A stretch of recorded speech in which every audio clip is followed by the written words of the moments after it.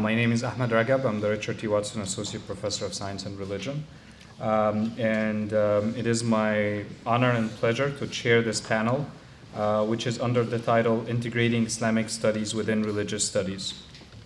I will introduce our distinguished speakers in the order that they will speak, and then we'll have time for Q&A, and hopefully we'll try to end at 4:45 and then have other festivities start after that. So let me first start with introducing our speakers. And Professor Ali Asani is professor of the study of Islamic studies here at Harvard. He has taught at Harvard since 1983, and he served as the director of the Prince Walid bin Talal Islamic Studies program at Harvard from 2010 to 2016. He is a specialist of Islam in South Asia, and his research focuses on Shia and Sufi devotional literature in the region. In addition, he studies popular or folk forms of Muslim devotional life and Muslim communities in the West. His many publications include Celebrating Muhammad, Images of the Prophet in Muslim Devotional Poetry, Al-Ummah, a handbook for an identity development program for North American Muslim youth, and Ecstasy and Enlightenment, the Ismaili devotional literature of South Asia. Our second speaker is Professor Diana Eck. She is the Professor of Comparative Religion and Indian Studies and Frederick Wartham Professor of Law and Psychiatry and Society in the Faculty of Arts and Sciences. Professor Eck's work focuses on India and America with a dual focus. Her work on India focuses on popular religion, especially temples and places of pilgrimage. Since 1991, she has headed the Pluralism Project, which explores and interprets the religious dimensions of America's new immigrants, the growth of Hindu, Buddhist, Sikh, Jain, Zoroastrian communities in the United States. Her many publications include India, A Sacred Geography in 2012, A New Religious America, How a Christian Country Has Become the World's Most Religiously Diverse Nation, and Encountering God, A Spiritual Journey from Bozeman to Banaras. And our last speaker is Professor Roy Mottahedi, who is the Garni Professor of History Emeritus and the Garni Research Professor of History at the Department of History here at Harvard. Professor Mottahedi began his teaching career at Princeton in 1970 and joined Harvard, or came back to Harvard in 1986 as the Professor of Islamic History in the History Department. He served as the director for the Center for Middle Eastern Studies at Harvard from 1987 to 1990 and founded the Harvard Middle East and Islamic Review. His many publications include Loyalty and Leadership in an Early Islamic Society in 1980, and his other publications consider such diverse topics as the transmission of learning in Muslim world, the social bonds that connected people in early Islamic Middle East, the theme of wonders in the 1001 Nights, and the concept of jihad in early Islamic period. Please join me in welcoming our speakers.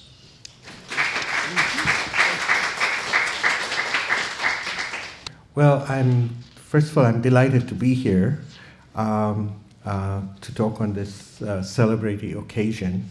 And I think we already have remarked that Bill is not wearing a tie. And usually it's the other way around. I never wear a tie, but I thought here's an occasion for my mentor, and so I should wear a tie because he's going to be wearing a tie, and now he's not wearing a tie, and I'm wearing a tie. So there's your influence right there, Bill. Anyways, I am very,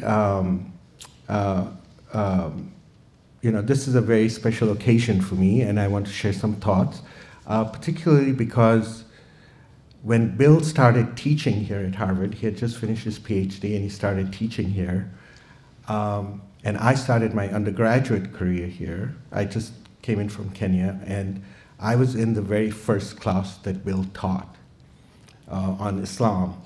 And then through the years, of course, he's been a great mentor and a friend and source of wisdom, advice. But also, interestingly, I ended at one point co-teaching the course that I took with him as an undergraduate with him, and got a lot of experience on how to shape a curriculum about Islam, and so also got sort of on-the-spot training on how to teach about Islam. And so he's had a very formative influence in at least, you know, not only intellectually, but also in terms of pedagogy and my approaches.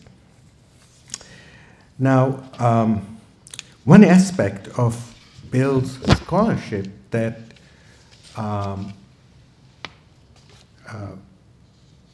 you know, that really resonated with me, and of course me coming from a Muslim background and trying to teach about Islam and people talking about what is Islam as a religious tradition, like what is it as a faith tradition. And I was one of the very few Muslims at the time actually studying Islam.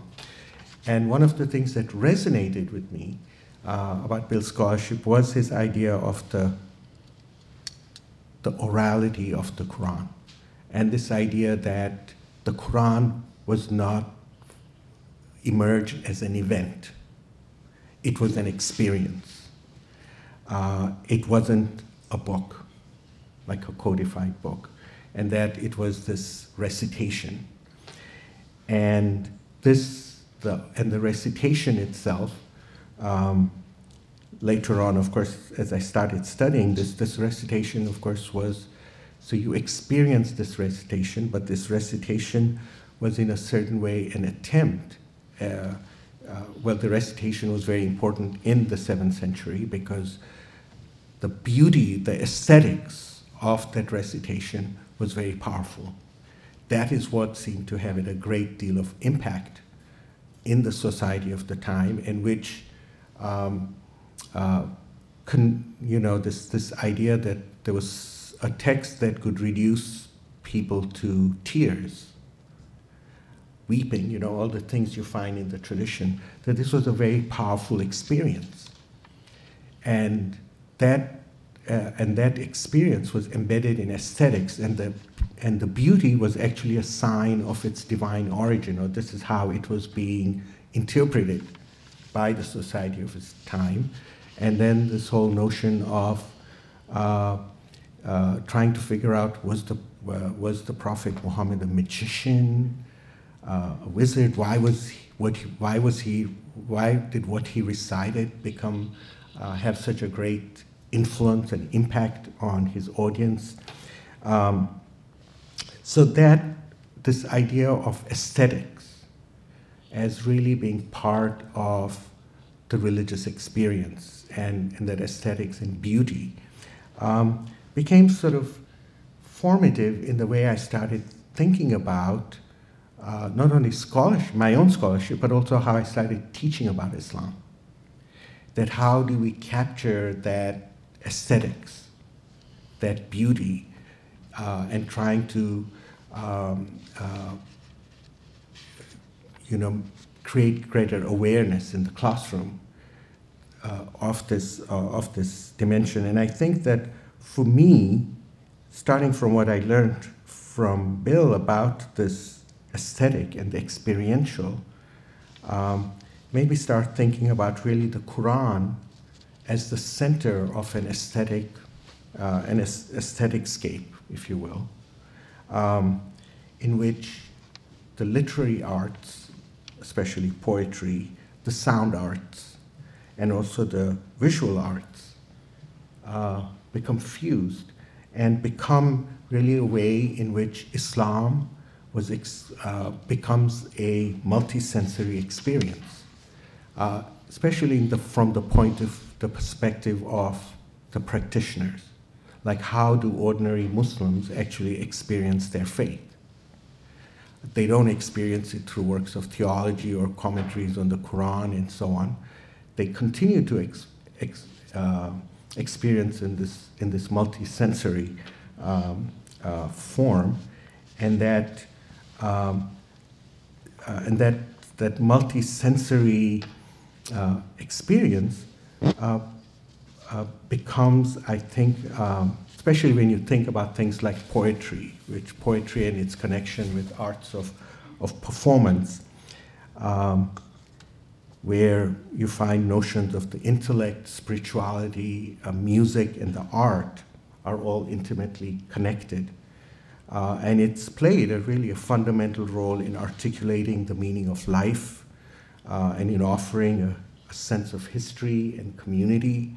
And that it's not surprising that people say that these poetic arts, I'm going to call them, that this poetry that's fused with music and performance, is widely regarded as, I know in South Asia they call it ruki gaza, the food for the soul.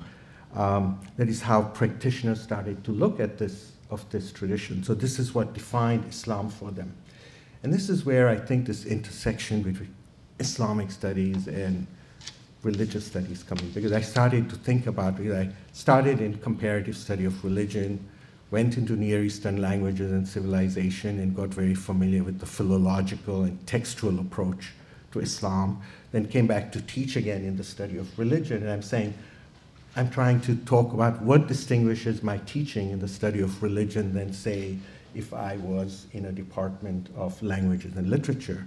And I realized that it's like you shift the lenses, because if you're trying to get what is Islam as a religious experience and what does it mean for Muslims, this becomes important.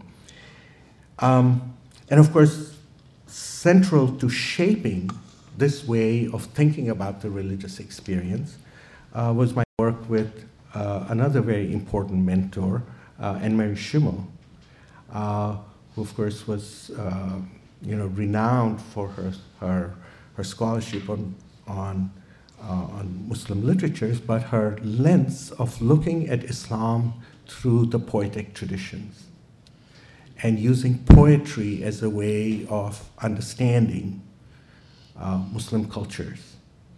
And of course, through that poetry, I think because that poetry embodies that religious experience, how people understood.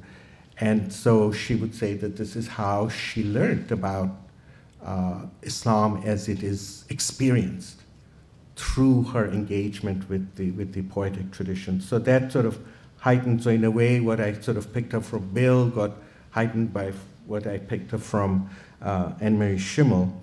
And so then to start to creating courses in the study of religion that emphasize the aesthetic element, that how do you approach Islam as a lived experience by highlighting the aesthetic elements. And in recent years, that approach, like trying to think about Islam as a lived experience, as an aesthetic experience, has become all the more important because of the rhetoric about Islam. Islam has come to be seen as primarily an ideology of power, hegemony, and it also made me reflect on how Islam is sometimes portrayed in books, in the media, in all kinds of social and cultural spaces, really as an ideology of power, and that when you can get someone like Michael Flynn, who's part of the administration, saying Islam is a political ideology, it's not a religion. And when you start finding that those perceptions of Islam, that it is not a religion, it's a political ideology, you realize how serious the problem is in trying to communicate to people I think as part of the general education, that there is in fact a deep tradition of religiosity within Islam, and that when you portray Islam as primarily an ideology of hegemony, control, power, and so on,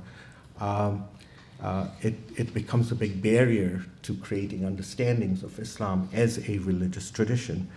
And this has meant that while I started teaching about Islam initially, I was very comfortable with using the framework of teaching Islam through what I would say a social-political framework. I would start with Islam and the beginnings, the founding moments, and then talk about the Umayyads and the Abbasids and so on.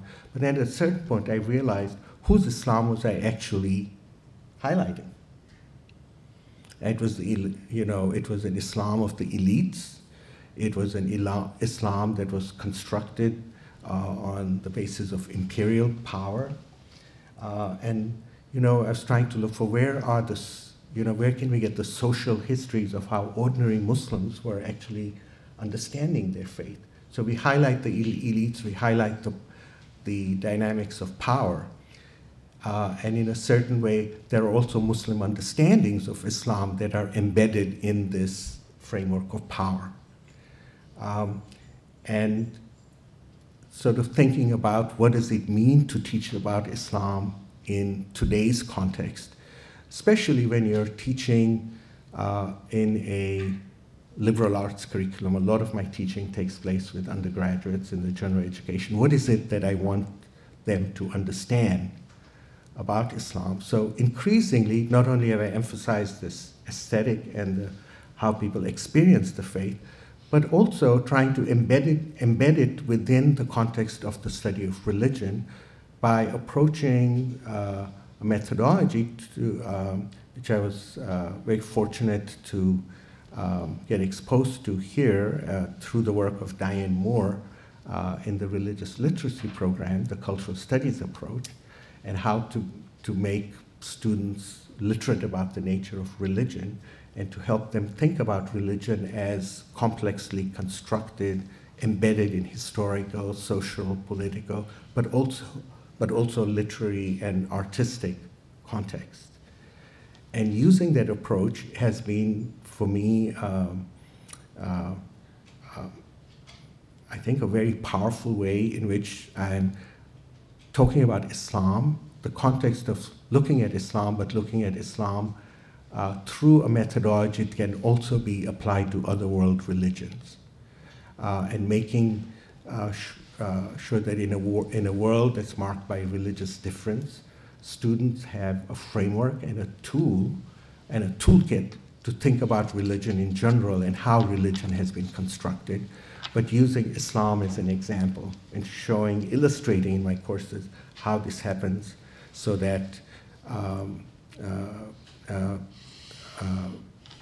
when people encounter rhetoric about Islam or about any religion, they start asking questions like, whose Islam is this? Who is this person? What's their agenda? Where are they coming from? What Islam are they representing? So asking those critical questions, not only then I would say about Islam, but other world religions as well. The one other aspect of it, this idea of highlighting this aesthetic way of thinking about Islam, is of course reinforced also by the fact that when I read Muhammad Arkoon's work on rethinking Islam, he actually highlighted the fact that in the academy and also in media and social spaces, we have failed to provide an understanding of Islam as it is by ordinary believers. And he calls that how ordinary believers relate to the transcendent. And he calls that a silent Islam. And he calls it silent because it's been marginalized. Nobody pays attention to it. And he contrasts that with Islam as an ideology and so on, ideology of power and hegemony, which has occupied all the media and social, political spaces, but also a lot of space in the academy. And so I've tended to, using his idea of a silent Islam, I've now, at least with my students, I talk about loud forms of religion that capture our attention because they're everywhere, and we forget that they're overpowering other notions of religion that are very personal and can also emotive, that they contain emotive knowledge. So, so one last sort of thing that I want to mention in there about trying to teach about Islam as a religious tradition, using this aesthetic method, is of course that having students do experiential learning.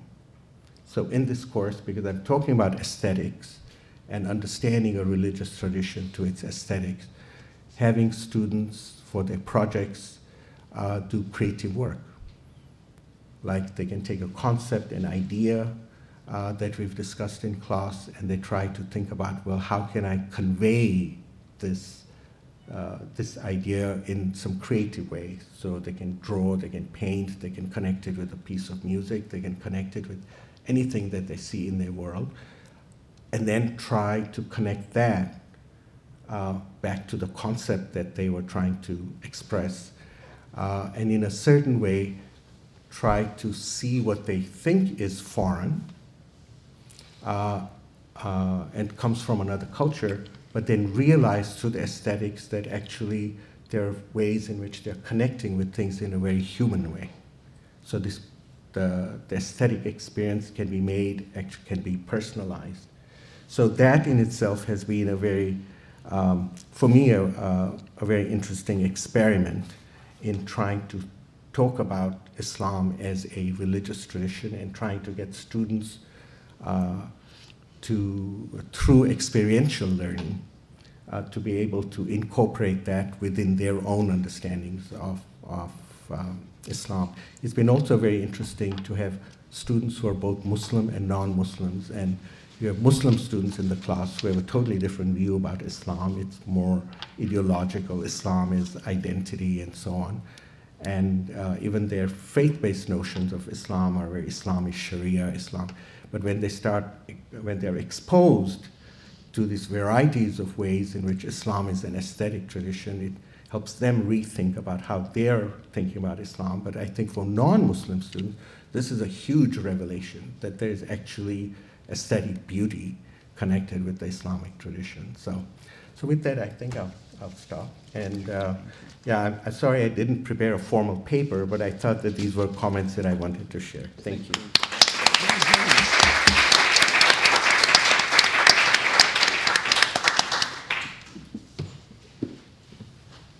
Thank you, Ali. That gives me some comfort, because neither did I prepare a formal paper. I really could not imagine how to encapsulate into a paper the things that I would like to say about Bill Graham and religious studies. The first might be the astonishment of the Faculty of Divinity to have an Islam scholar appointed their dean a number of years ago. I mean, this, I think, was a first for many theological schools or schools that imagine themselves to be essentially in religious studies. Now, if I'm going back, I want to say I first met Bill at the Center for the Study of World Religions in the fall of 1969. The very first time I entered the Center for the Study of World Religions, it was around some table and we were having coffee and whatnot. And it was a friendship that we began then and has never ceased. It's been a wonderful friendship, and one that in which our sort of academic paths have diverged in some ways and converged in others. And one of the things that was critical of the Center for the Study of World Religions in those days, it was anchored by the directorship of Wilfred Cantwell Smith, to whom both of us are quite indebted. And it was a place where, on a weekly basis, every single Wednesday night, there was a colloquium to which all of the graduate students and faculty in what could be called the history of religions, the comparative study of religion, appeared. This was not for credit. This was not even anything that was coerced. This was simply the way in which people magnetically came to gather at the center. This was a different time, actually, in which all the academic records of those of us who studied in the history of religion, the comparative study of religion, were really kept across the street as well. So it was a very compelling time. And that experience of colloquy, of the expectation of common conversation and common interest in the worldwide and interrelated history of religion was something that was indelibly formative. The sense that the comparative study is as much a process as it is a product.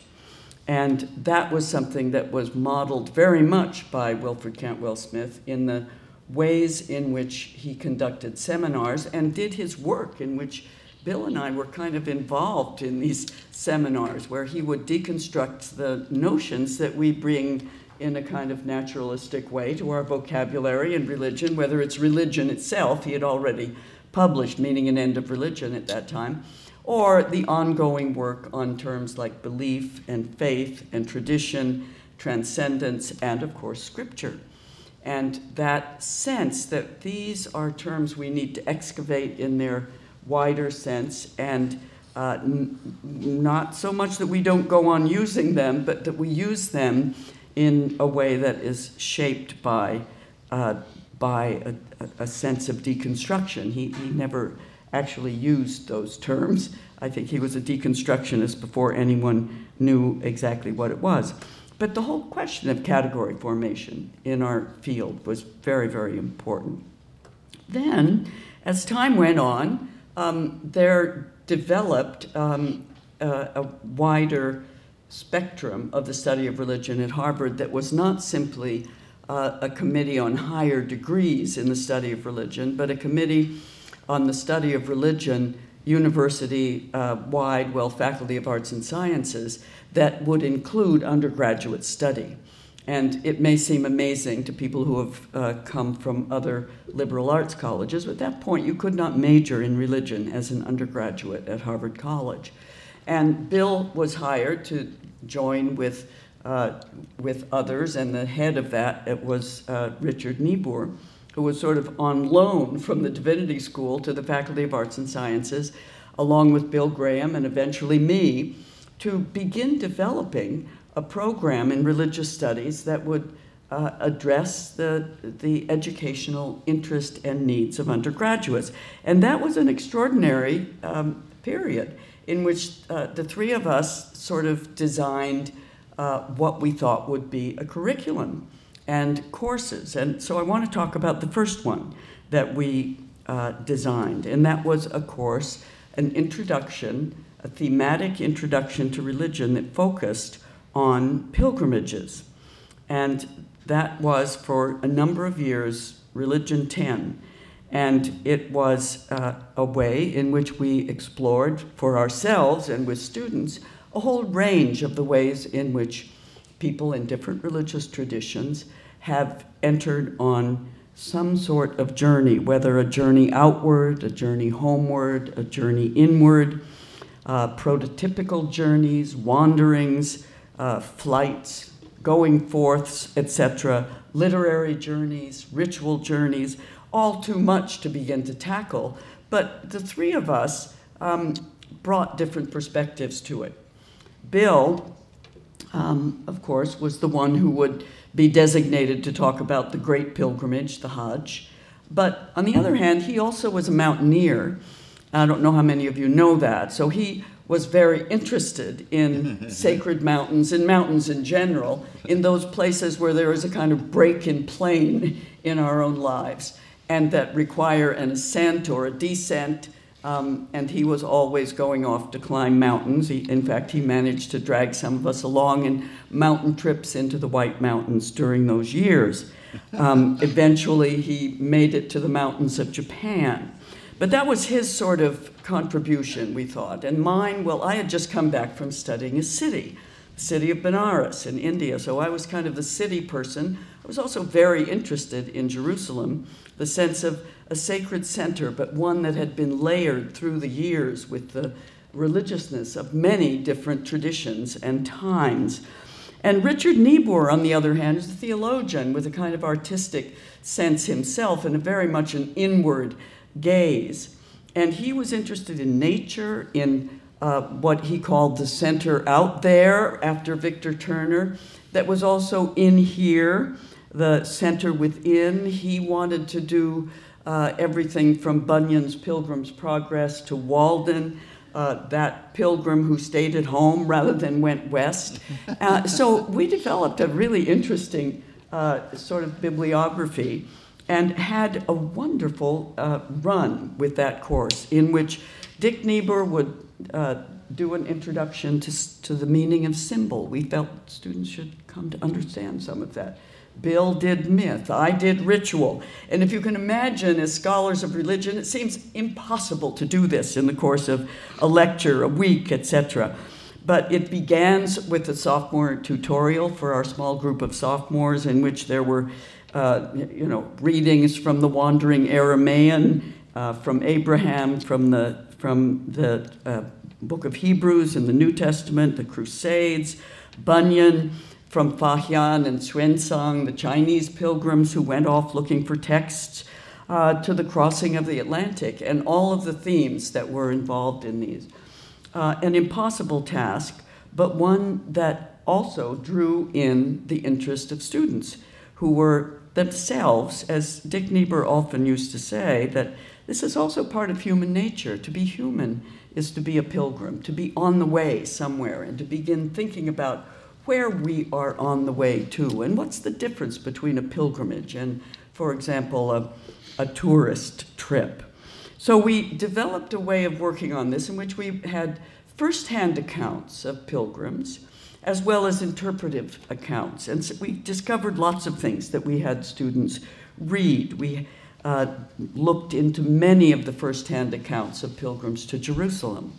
The Book of the Wanderings of Friar Felix Fabry, a German friar who went a couple of times to Jerusalem.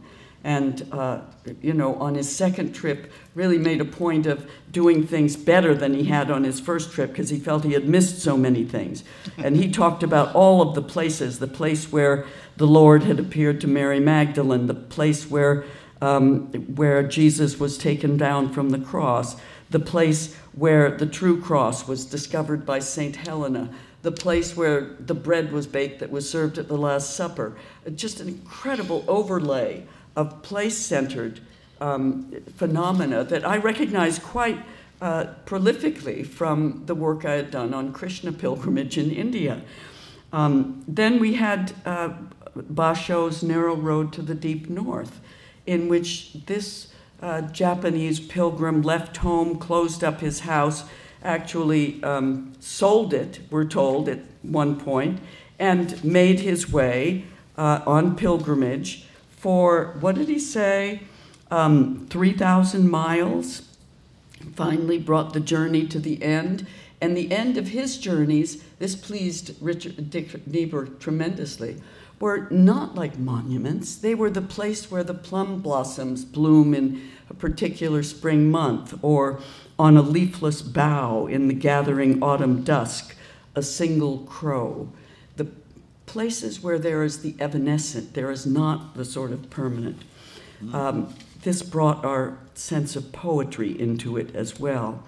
And there were the pilgrimages to Mecca of first-hand accounts of people like Muhammad Asad and Ahmed Kamal. And perhaps most interesting, the one that we often began with, which was the peyote hunt of the Huichol Indians in Mexico. A trip that is described by the anthropologist Barbara Meyerhoff and by another scholar, Peter First, through a film as well, in which the Indians travel to their sacred homeland, the ancestors, a place called Virikuta, a pilgrimage which they undertake, so to say, to find our life.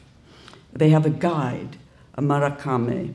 They go through crossings and gateways, the place where our mothers dwell. They are blindfolded as they start.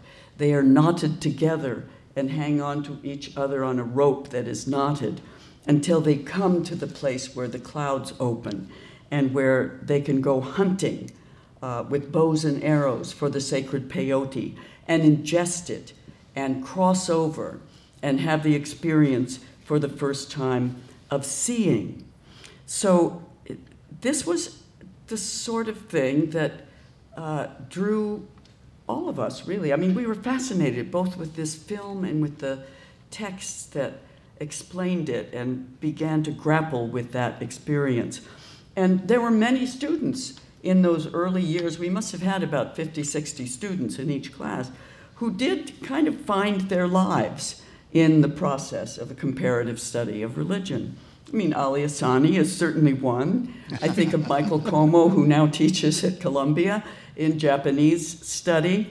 These are people who are in the very first years. Rebecca Gould at Middlebury, who sort of was on the Dick Niebuhr nature track.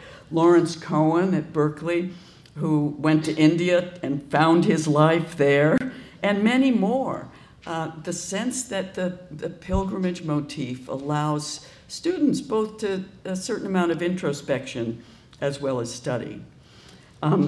So let me then simply go on to say that there are many ways in which Bill, as a public figure who is an Islam scholar, did a great service, I think, for the study of Islam, not only in religious studies, because he moved so seamlessly with those of us who have a wide range of interest in religion, but also in the sort of outreach that has been so important that people asked about during these years. He had the sad fate of being on the spot here at Harvard when Sam Huntington was putting out his thesis of the class of civilizations, and people had to speak to this, you know, all of these folks here, Ali and Roy, etc. And he had already worked on that world civilization textbook from 1984 on that was really aimed at reaching a much wider audience in the study of civilization. But he really directed himself toward some of the gaps in understanding that were really prevalent. And among them, I have come across a particular speech that he gave to try to explain to alumni what this term, well, was it Islamic fundamentalism we were dealing with, Islamism? And he talks about Islamism, and he talks about, in a very frank way, you don't see too many people doing this, that this is describing some of these, what people would point to as Islamist or fundamentalist movements, as having a character, at least some of them, that is totally unknown to most people. He mentions that Tablighi, for example, that each one reach one, a kind of notion of spreading moralism, but also that all of them have, many of them have a level of activism that we don't associate necessarily with sort of political Islam. And he talks about the activism of so-called Islamic movements in providing for the relief of the poor in the wake of the Cairo earthquake in 1992, where the governments, and we can see this in other places as well, are literally hopeless about doing anything. But Islamist groups go in, get shelter for people, bring food and fresh water, did all that the infrastructure of the government does not do. A fact on the ground, Bill says, in a great deal of the Muslim majority world that we do not even hear about. And I think that's one of the important things to begin to bring to light. I don't know how many of you know Robert Spencer, whose main sort of test for anyone who is going to speak with him is, do you unequivocally condemn Hamas? And, you know, many people would say, how can I do this? We know the sort of things that Hamas does in the zones in which there is chaos and destruction. And it does have to do with a unified vision of religious life that embraces social and economic and political life. And that the things that are part of the service element of Islamist movements are totally invisible to those who are looking at them to some extent from the outside, and certainly from the United States. So I think over the years, Bill has had to do a lot in relation to religious studies and the knowledge of religion in the public sphere. And I, for one, was hesitant when he was brought over here as dean of the Divinity School, but you know, this has been an important chapter in the life of the Divinity School and of the rest of us as well. And so I can go back to the beginnings and cherish those moments when we're brainstorming about courses on pilgrimage. But I did happen to come in at the very end last spring when Bill's class on scriptures and classics was having its last meeting in the Thompson Room down in the Barker Center. All the students were there having coffee and breakfast in the morning, and Bill gave a lecture to sort of sum it up, in which his articulation of the study of religion, what it means for students, what it has meant for him, what it means for the Liberal Arts University, was simply brilliant. And he has been in the position of having to explain how important the study of religion is for many, many years. And he does it for students, he does it for the wider public. And for this, I, for one, am deeply grateful. Thank you, Bill.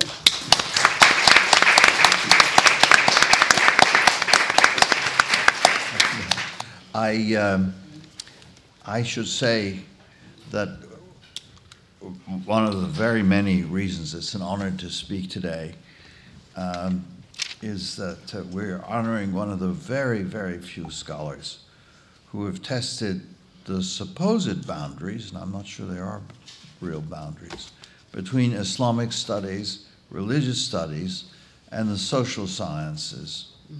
He has focused on issues such as scripture, which brings us to the heart of a sacralized text, a category far beyond religion, and including such topics as the U.S. Constitution, in my view, much on our minds as it became, Supreme Court became slightly desacralized in recent history.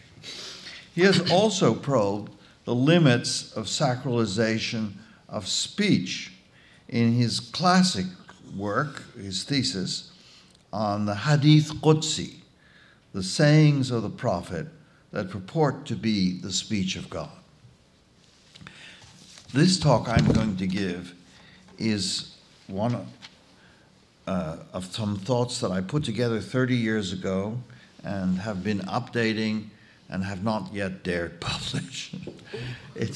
It's on the sacred and secular in the medieval Islamic world, and by that I mean before 1500, and with some predominance on Arabic and Persian-speaking areas. At first, the search for any possible analog between sacred and secular in the Islamic realm seems unpromising, and even, if we are to believe some authorities, totally wrong-headed. Bernard Lewis, until recently the doyen of English-speaking specialists on the Islamic Middle East, told us in an essay that he wrote in 1984, quote, "For a traditional Muslim," that of course is a qualification, what does he mean by a traditional Muslim?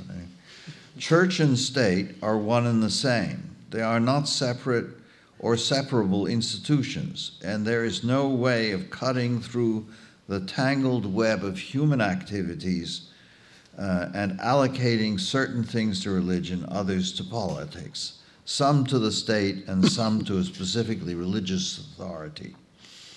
Such familiar pairs as lay and ecclesiastical, sacred and profane, spiritual and temporal, and the like, have no equivalence in classical Arabic and other Islamic languages, since the dichotomy which they express, deeply rooted in Christendom, was unknown in Islam until comparatively modern times, when its introduction was the result of external influence." The paper will argue that such descriptions of the pre-modern Islamic intellectual world is misleading, and that in fact the widespread view of Western Islamists that there is a sphere in which, as Bernard Lewis claims, sacred and profane, or even sacred and secular, are undifferentiated or even undifferentiable, corresponds much more to the assertion of contemporary Islamic revivalists than to the great majority of pre-modern Islamic opinion. We all too often forget that the overwhelming majority of Muslims, at least since 1500, I would think, do not live in the Middle East, and the last thing I want, they live east of the meridian of Karachi, and the last thing I want to offer you is a reified Islam devoid from historical context, which is what all my writings have been devoted to. Many of the Islamicists are caught up in Eurocentric considerations that have remained all too common in our field. Only after explaining why the Middle Eastern Islamic societies are what they are can we ask why they are not the West, or at least they are not what we believe them to be. Instead, we continually approach these societies with topsy-turvy questions. Why didn't the Islamic Middle East produce an industrial revolution? Why didn't it produce representative government and the like? Now, let me say I'm a very enthusiastic American, and I believe in both the Industrial Revolution and American democracy. But anyway, such questions are not irrelevant, and anyone who has spent years explaining, as every Islamicist in the West is compelled to do, that the Quran is not the Bible, a Bible, that Muhammad is not a Christ, and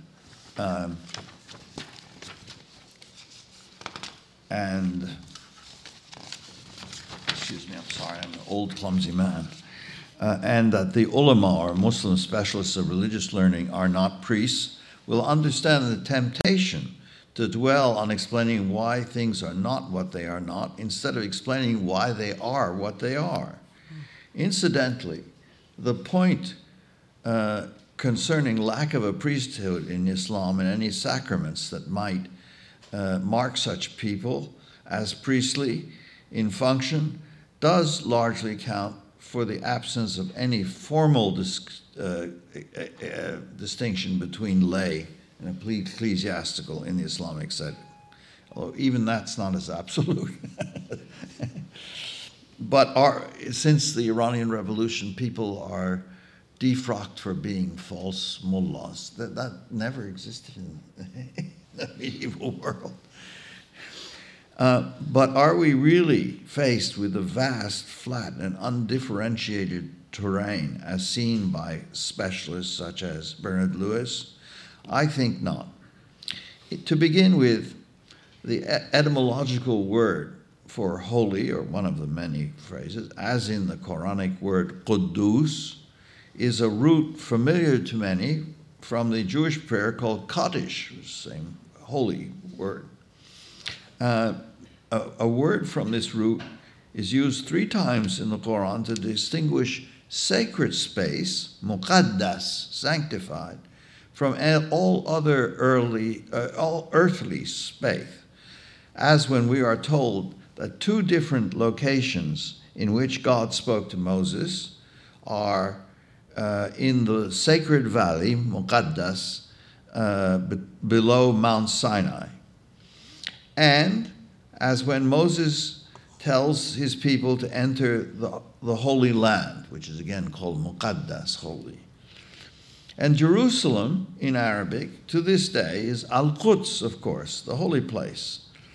The root associated most strongly in the Quran and throughout the Muslim tradition with sacred space is haram, a root familiar to Westerners because of the term harem for the sacred quarters, private quarters of a house. They may be sacred too. It is also familiar to Bible scholars, in part because of the Hebrew cherem, which specialists tell me, and I'm not a Hebraist, has the same semantic spectrum as the Arabic haram. It is well to remember that haram is a term for places, things, and actions that are separated from common use or contact, either because they are proscribed as in, say, for Muslims, eating pork, or because they are separated from common use or contact, as in the case of harem. If we think of harem, usually translated as women's apartments, in the proper sense, as the women's apartments that are allowed only to men within prohibited degrees of marriage, we understand the relatedness of sanctification and prohibition in those things that are separated from other things by God's specific injunction. Not only is the connection of haram with sacred space and time amply attested to in the Quran, but they are also amply attested to in the life of Muhammad, who, according to the traditional accounts of his life, personally supervised the demarcation of the boundaries of the two haram areas, haramain, in Arabia, one in Mecca and one in Medina. I will not discuss the actual process. The political life of the period I study, the Islamic Middle East in the 4th and 5th centuries of the Islamic era, or 10th and 11th of the Common Era, illustrate a different line along which an analogy of sacred and secular can appear. Almost unanimously, after the death of Muhammad, Muslims accepted that there be a single political leader, fateful decision. Of course, this is the caliph, khalifa, successor. And institutions of the caliphate became universal and considered basic for Muslims. Whether this medieval law still extends is a subject of course, great dispute even in the contemporary Muslim world. Hence, in the 4th and 5th century, we have dozens of divided governments, each asking recognition from a caliph, but the caliphs are being reduced to ceremonial figures, in part becoming analogs to the shoguns in Japan. They have sacred status, but they are in fact in control of nothing more than their palaces. In this period, we begin to have titles.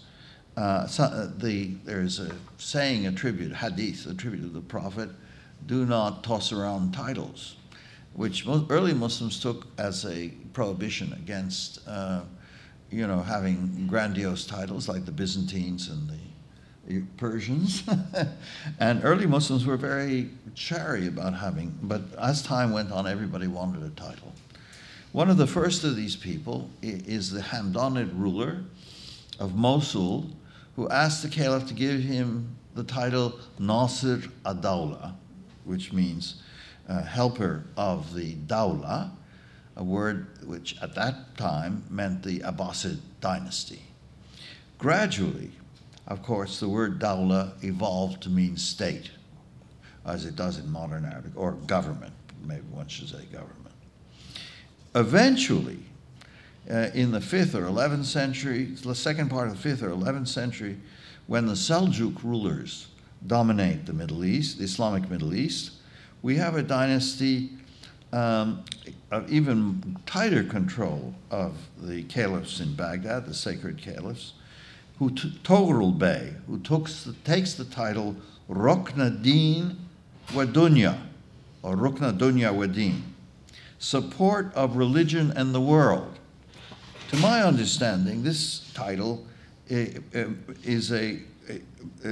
indicates the emergence of a new duality, religion and the world. And we have reference to something vaguely similar to sacred and secular, although not corresponding entirely. I will skip, since I want to get more. Interestingly, I'll skip more. The jurists and jurisconsults who had to face the problem of two realms, the world and dunya and religion, squarely did so because they had to tell people when and why the law saw an action as purely a matter of this worldly conduct and vital to deen, which meant vital to salvation, of course, and matters that had to pertain, and the next world, or things that pertain solely to this world, or things that were a mixture of the two.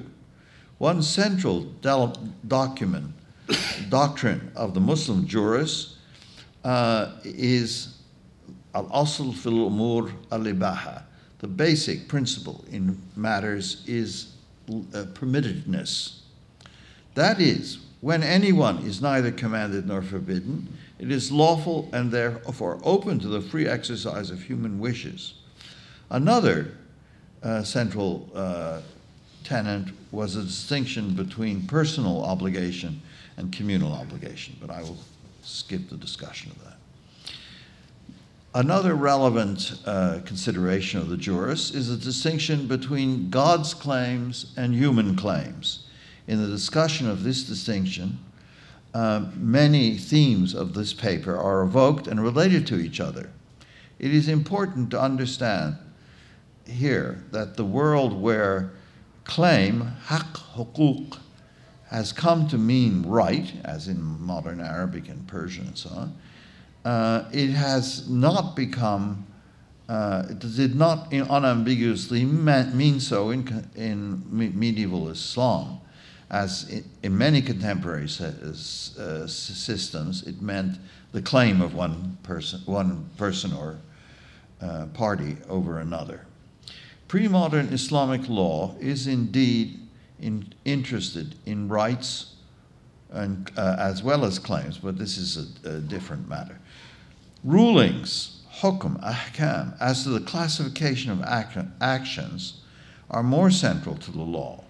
Claims are held to be at least of two kinds: divine, huququllah, and human, huquq an-nas, or haq adami, or haqqul abd. Prayer, fasting, fixed punishments, hudud, for crimes are examples of God's claim, and as such cannot be dropped. Their prosecution is a Muslim's duty.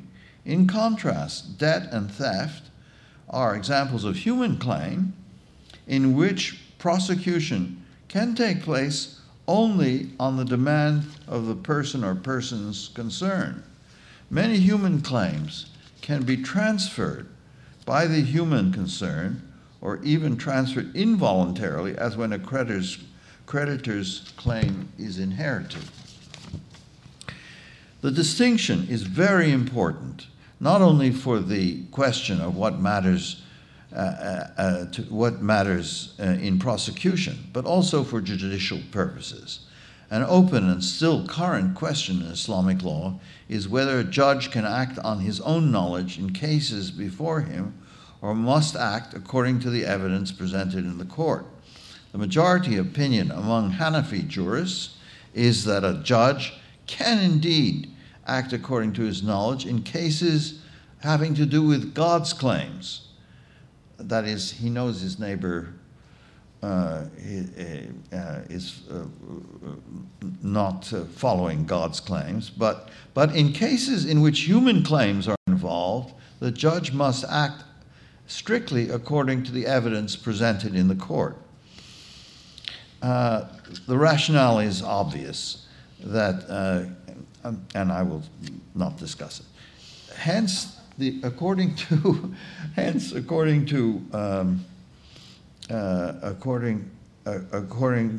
the same jurists, the judge must defer to the evidence of humans. Human claims are, in fact, the realm of what Islamic thought, as well as Western thought, in deference to Aristotelian logic, called the realm of practical reason, al-aql al-amali, as contrasted to speculative or theoretically, nadari. We'll admit some more. Let me try and sum up. Of course, there are no divisions in Islamic thought that neatly fit sacred or secular, profane, sacred and profane, spiritual and temporal, ecclesiastical and lay, or even divine and human.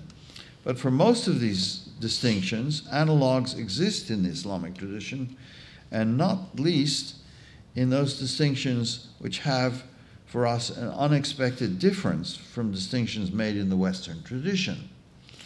What precisely are the distinctions that we find in the Islamic tradition of the Middle East? First, there is sacred space. I talked about Moses' sacred space and so on. First, there is sacred space. God, I'm sorry. Being old, you get blind. sorry. First, there is a sacred space.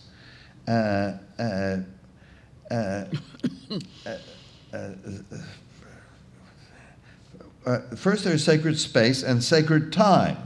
Al-Ayyam al-Mutabarika, of course, is a phrase from the Quran. Blessed time, that is.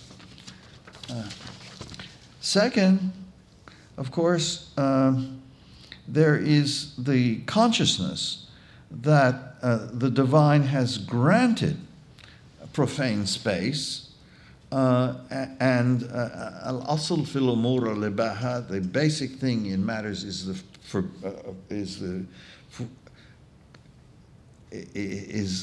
not being forbidden, permission to act as you want. Al-asl is an indication, indeed, that humans have occupied this space for themselves. Of course, things having to do with blasphemy, sacrilege, profanity, and desecration express a mixture of deference to the divine and to ideas of defilement. Interestingly, the two far ends of the spectrum, the truly sacrosanct and the truly taboo, are described by the same term, haram, and represent, I think, neighboring areas of a great circle that gives rulings or classifications for everything available to humans. While purposely avoiding in this paper the names of Durkheim, Otto, and Eliade, the great Western theorists of the sacred, I do think we have in the concept of haram a strong element of what Otto calls the fascinations, something of powerful and sometimes frightening attraction, even if we are commanded to avoid it or attracted to approach it in a special manner. The non-sacralized space, both in time and action of the world, are licit to us. But we have divinely set goals. Shatabi, a great jurist, defines this goal as maslaha, the common weal, but others define it differently. Our method of operating within this worldly sphere is practical reason. Man, as the Lord of the created world, is in effect, I'm winding up. Okay. Man, as the Lord of the created world, is in effect given a series of moral puzzles to solve by virtue of a person's own right to establish or drop those claims in the world. The existence of a separate world of devotion and individual obligation to God allowed for their separate sphere of practical reason to have its scope in what we might call a semi-secular sphere. Does this mean sacred and secular are sacred and profane are universal categories? No. The problem of the apparent dualism of God and the world is common to all monotheistic traditions. That is, all, I should say, in which there's a personal God. One partial solution is the words of the very celebrated theologian Karl Rahner, quote, "The recognition that springs from faith in the independence and comprehensibility of a secular world to humans," end quote. Such, quote, attitudes have existed among Muslims as well as Christians, but they are based, of course, on faith. That is, faith that God has granted us a secular sphere. And indeed, it is hard to think of an all-powerful personal God who does not grant space to people. Without the granting of God, it doesn't exist in any system in which you have a strong personal God. In the Muslim case, the secular sphere is often shot through with references to the numinous sphere. In fact, significant areas of the worldly sphere are under exclusivity or partially obligation to God alone. The sacred or profane is only a part of this worldly life, albeit an extremely large part. The different boundaries of these partly analogous distinctions strengthens my conviction that we have spoken all too carelessly of the disenchantment of the world, that evocative term that Max Weber brought to currency. Without, well, I'm skipping. I'm going on too long. I'm sorry. And I also go on to say that I think Durkheim believed we could not completely remove the sacred from the world as long as we have a sense of community. And then I sense, since to me community is only achieved through sacralization, I acknowledge how proud I am to belong to an intellectual community, that same intellectual community to which Bill Graham belongs. Thank you. That's a nice ending. Beautiful. So first I will ask our panelists if they have any comments or questions for each other before we open the floor. I just want a clarification, because I'm not in your field, but that you said that the truly sacred, the truly taboo, are both represented by that term haram. Correct. Oh, Correct. Yeah. That's interesting. It is interesting. It's very interesting. I mean, I would say there's a kind of circle in which, I don't know, 1/5 of it is, well, I don't know. Well, what about when, people will say this is, what do they say, this is haram, this is halal? I mean, in terms of... Sure, halal is the opposite of haram in a sense of forbidden, like food. Yeah. But haram in the sense of sacred space is different. That's... I'd like to have also the quotation about do not toss around titles. This would be something very useful for a university. We could have, so let me know where that is, because they're tossing it around. I mean, I think, I don't know, I'd like to count the number of deans we have in Harvard.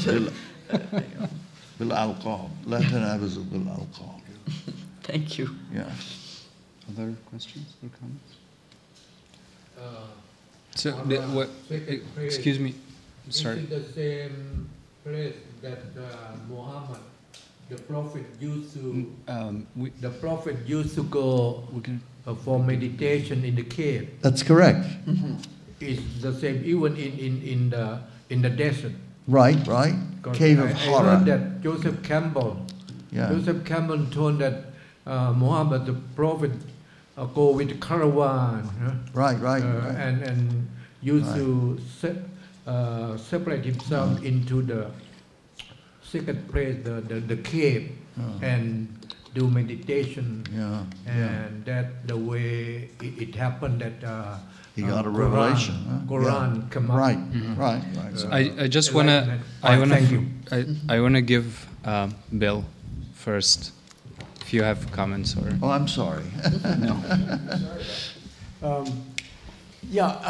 To come, it's really, it reminds me, hearing these three wonderful colleagues and friends of so many years speak at the end of a wonderful day.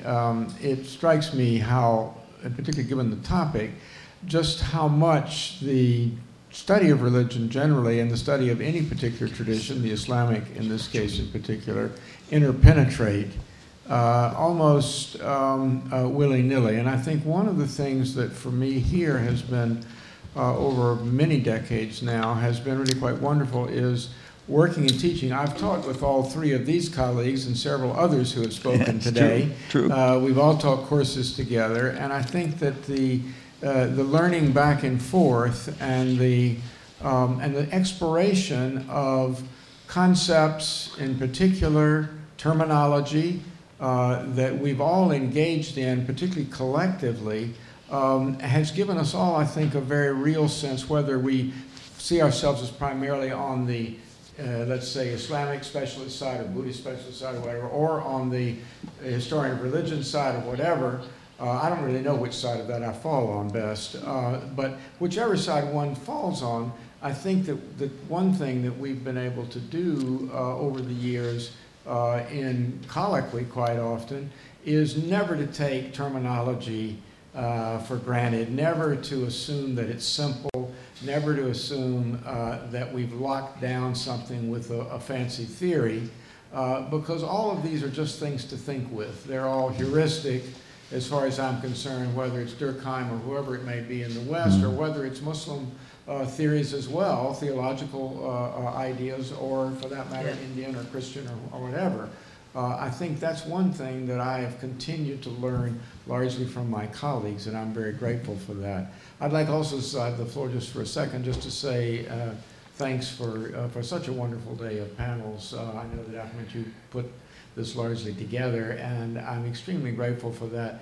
And I just want to say that I think none of this probably would have been possible for me working in the various capacities that I have and with the people that I've worked, had it not been particularly for my wife Barbara, who has, through thick and thin, through a lot of really crazy years when she was also working 70 and 80-hour weeks here for Mother Harvard, that we somehow managed to survive all of this, and I think it's only due, I think, to that support and stability and love that I've had all these many decades now, that I've been able to enjoy the sort of intellectual life that I think all of you at the front of the room represent for me, and everyone who's appeared today represents. So let me just slip that in if I might. Thank you.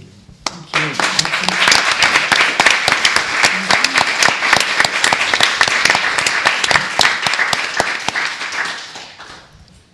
We have time for a couple more questions or comments.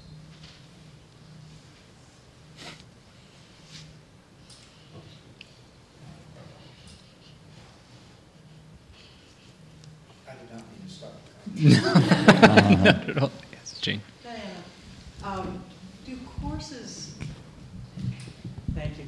do courses like the one you described that you and Bill and Dick Niebuhr taught, do they continue in the Committee for the Study of the Religion, or have things become more professionalized in some ways, so that those wonderful exploratory journeys that the three of you launched are less available to students? Can you talk a little bit about what the current landscape is? Yeah, that's interesting. I mean, courses sort of come, develop, and fade. Now, the pilgrimage class, as pilgrimages, we had the plural, that kind of went on for a few years, and then we decided we should do some other thematic introductions to the study of religion. I taught one on ritual. A ritual in the religious life that had some of the same elements of drawing from several different traditions, usually no more than three, because it becomes a little crazy, and juxtaposing that with concrete ritual elements of the life cycle and whatnot. Then Bill started teaching scriptures and classics, which had scripture as sort of a thematic introduction. And there were others as well. I think there was, death in the afterlife, for example, that kind of course. So, and I think there are certainly the kinds of courses that Kimberly Patton teaches on various themes of nature and animals and oceans and mountains and trees and whatnot. And women, what? Weeping. What? Weeping. Weeping. Oh, weeping, yeah. Weeping, important. Yeah, that's another one. So, but the thematic is only really one strand. There are others that are more sort of historical introductions to some spectrum of religious life. I mean, I do one on India, the religious traditions of India, that makes quite clear that these are braided together in ways that it does not make sense just to yank out the Hindu and say, I'm going to teach a course on Hinduism, because they're all, you know, embedded in the culture. And the same really with what has so commonly been called Abrahamic traditions, or the religious traditions of China. They're kind of multi-religious courses.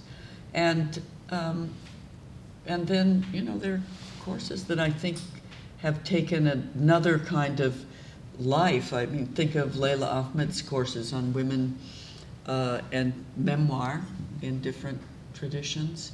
But, you know, I do think that, you know, the university is always trying to, to sort of get us to solidify our curriculum. But, you know, our curriculum really depends a lot on the energies and enthusiasms of the faculty, and they change. The one that I've been teaching now for several years is really case studies in American religious pluralism. That is a totally different kind of course. So, yeah, I mean, yes, I think we continue, and when I was thinking about this pilgrimage material, I kept thinking, I'd like to go back and teach that again. Mm-hmm. Other questions or comments? Sukidi, yes.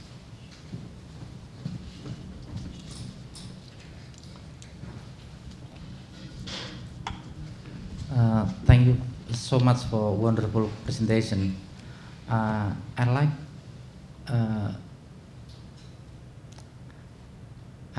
to ask about the question of the intellectual milieu at that time, because Diana actually drew our attention to Wilfred Cantwell Smith.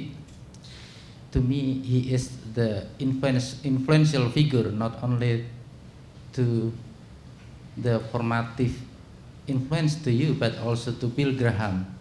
So I still remember each time I read Graham work on, especially on the Beyond Written Words, study of Islam, a study of religion, is not study about text itself, in itself, or about itself, but it has to be studied in relation to particular community, particular religious community.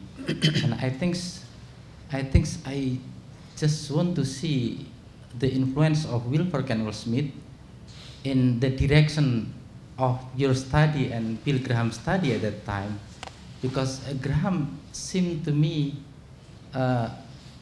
has so much has been shaped in many ways by Cantwell Smith works on the understanding of the text and community relationship.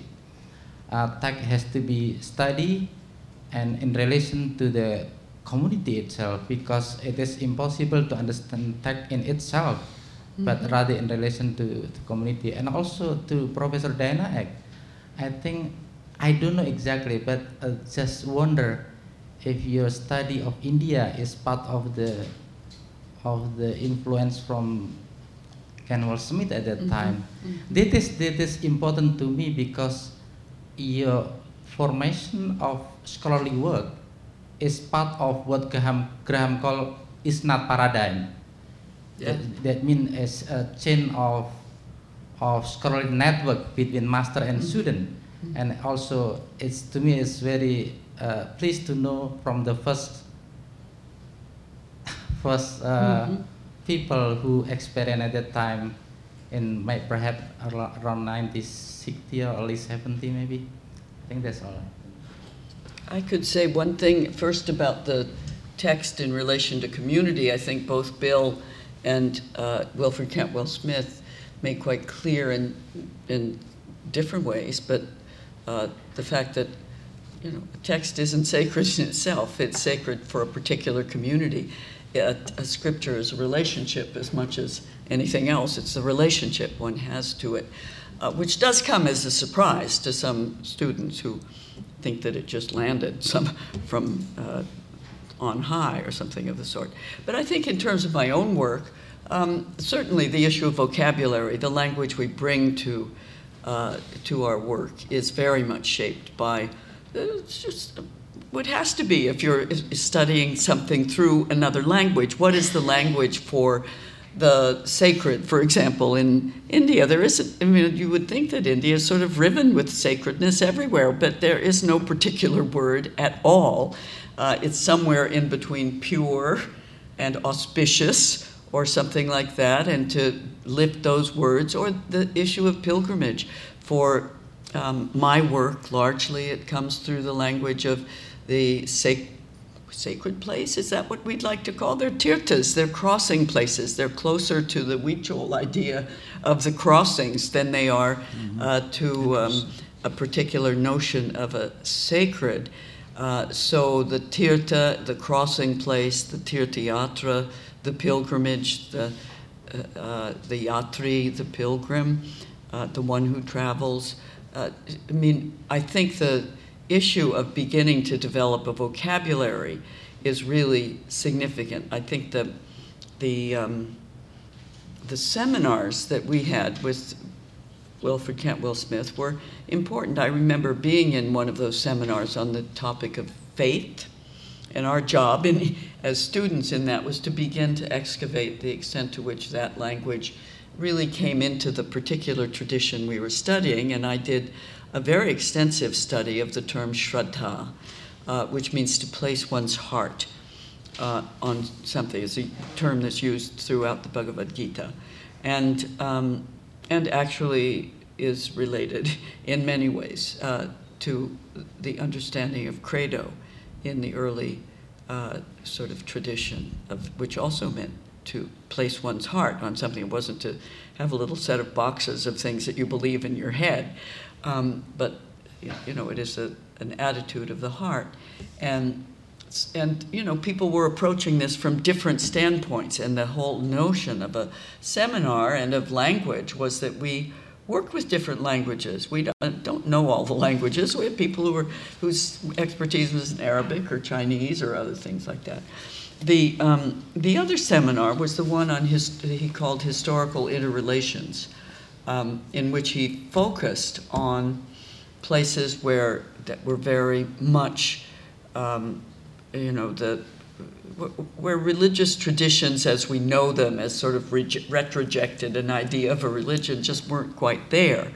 And they were, you know, the ancient Mediterranean in the first couple of centuries, and early centuries of Buddhism in China, and certainly the period in which the Sikh community emerged in India. And you couldn't say what was really Hindu, what was Muslim, what was Sikh.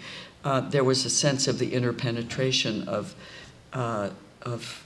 ideas and peoples and movements that eventually came to be discerned as separate, but really at the time were not.